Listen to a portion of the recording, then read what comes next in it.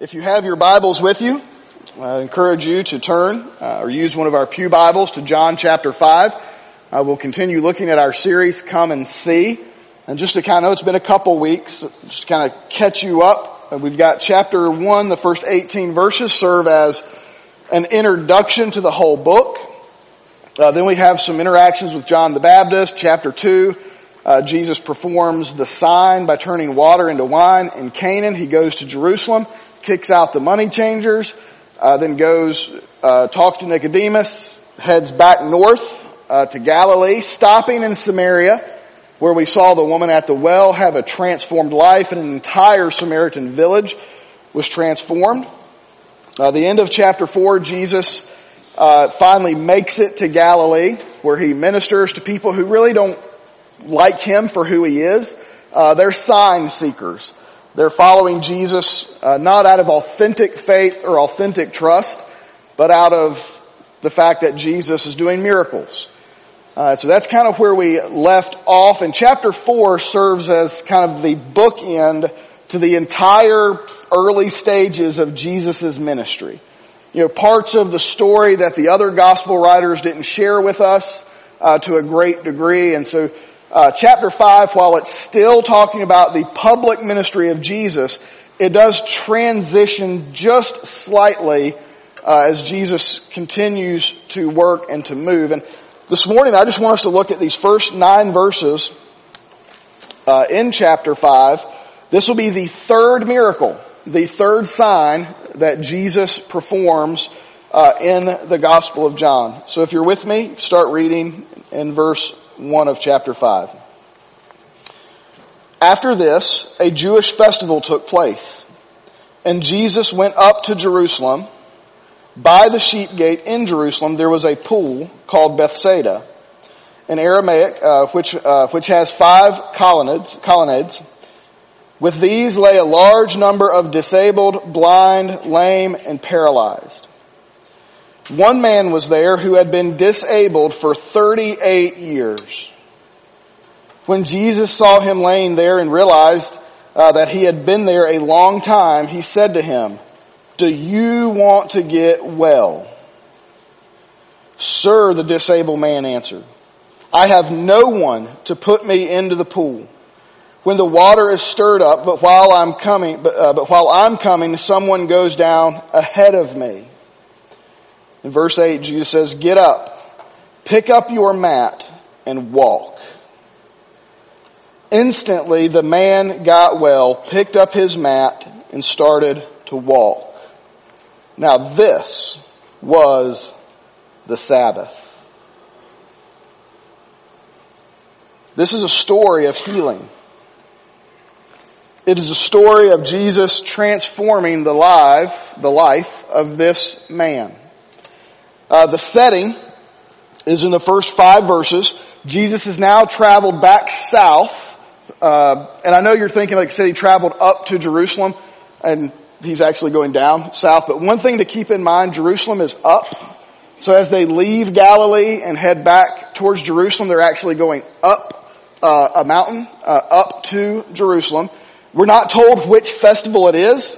The festival must not be important for this particular context. But Jesus finds himself back in Jerusalem, the holy city. Now, right out of the gate, some of you may have noticed, depending on what Bible translation you have, that it goes from verse 3 to verse 5.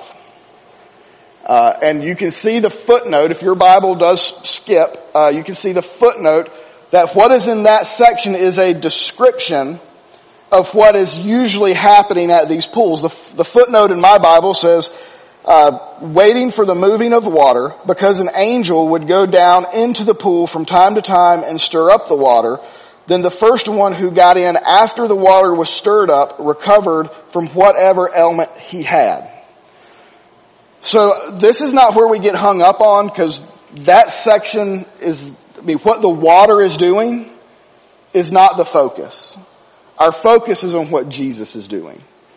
But the reason it's left out of some of the other Bible translations is because it's not in our oldest, most accurate manuscripts.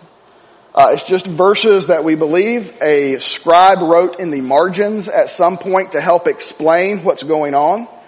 And so over time it found its way in. But again, when you come across, and I wrestled with even to bring this up, when you come across verses like this, and some of the more newer English translations, they are missing verses that the King James and others have. Don't let that trip you up or bog you down. Those verses don't change the meaning of anything. This verse doesn't change what's getting ready to happen. It just offers a little bit of explanation, which I would have given you anyway as your pastor. And so don't let that trip you up or think that there's a mistake. There's not a mistake. It's just we're using the best manuscripts to do this. But we do see that in the explanation, in the context, these people waited. And they were hoping to get in the water to be healed. The man you see here had been there for 38 years, desiring to be healed. That's what I want you to see.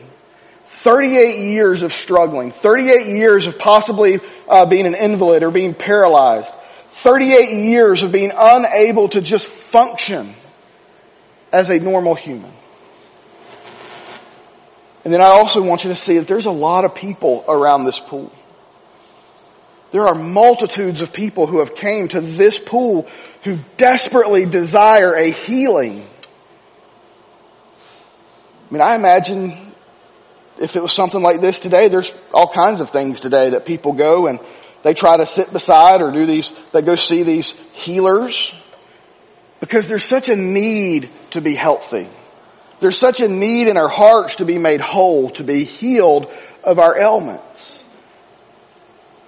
And so Jesus goes to this place. This is the setting of what's taking place. And we learn three things about Jesus here. This is where he goes when he gets, first of all, he enters the sheep gate. He doesn't go in through the main gate. He goes in through this little bitty sheep gate where shepherds and sheep go into. And then he goes to where these hurting people are at. Your mind should go back to chapter 1, verse 14, where it says, the Word became flesh and dwelt among the people. Jesus came to dwell among the people. Sick people, hurting people, people who needed healing. That's where he goes. He doesn't go to the elite religious establishment. He doesn't go to the synagogues. He doesn't go to somebody's house and recline and just hang out and watch whatever's on the Jerusalem news of the day. He goes to where people need him the most. Throughout the Gospels, you see the compassion of Jesus as he is going to these people. He goes to the hurting. He goes to provide them healing.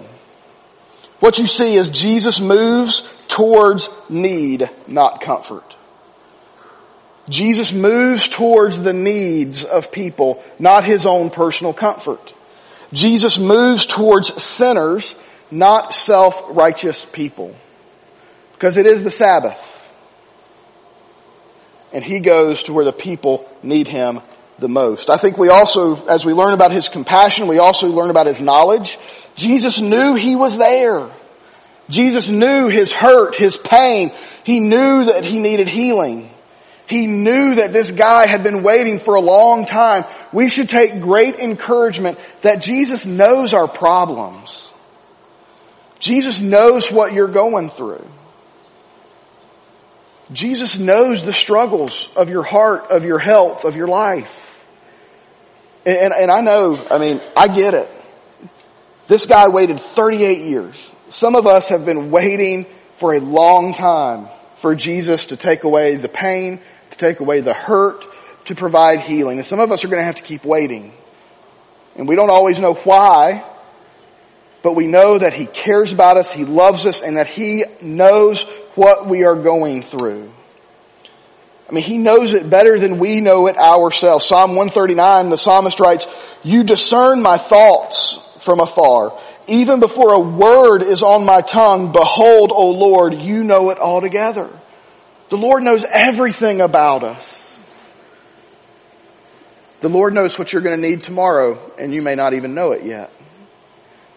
And in His compassion, He shows up in your circumstances.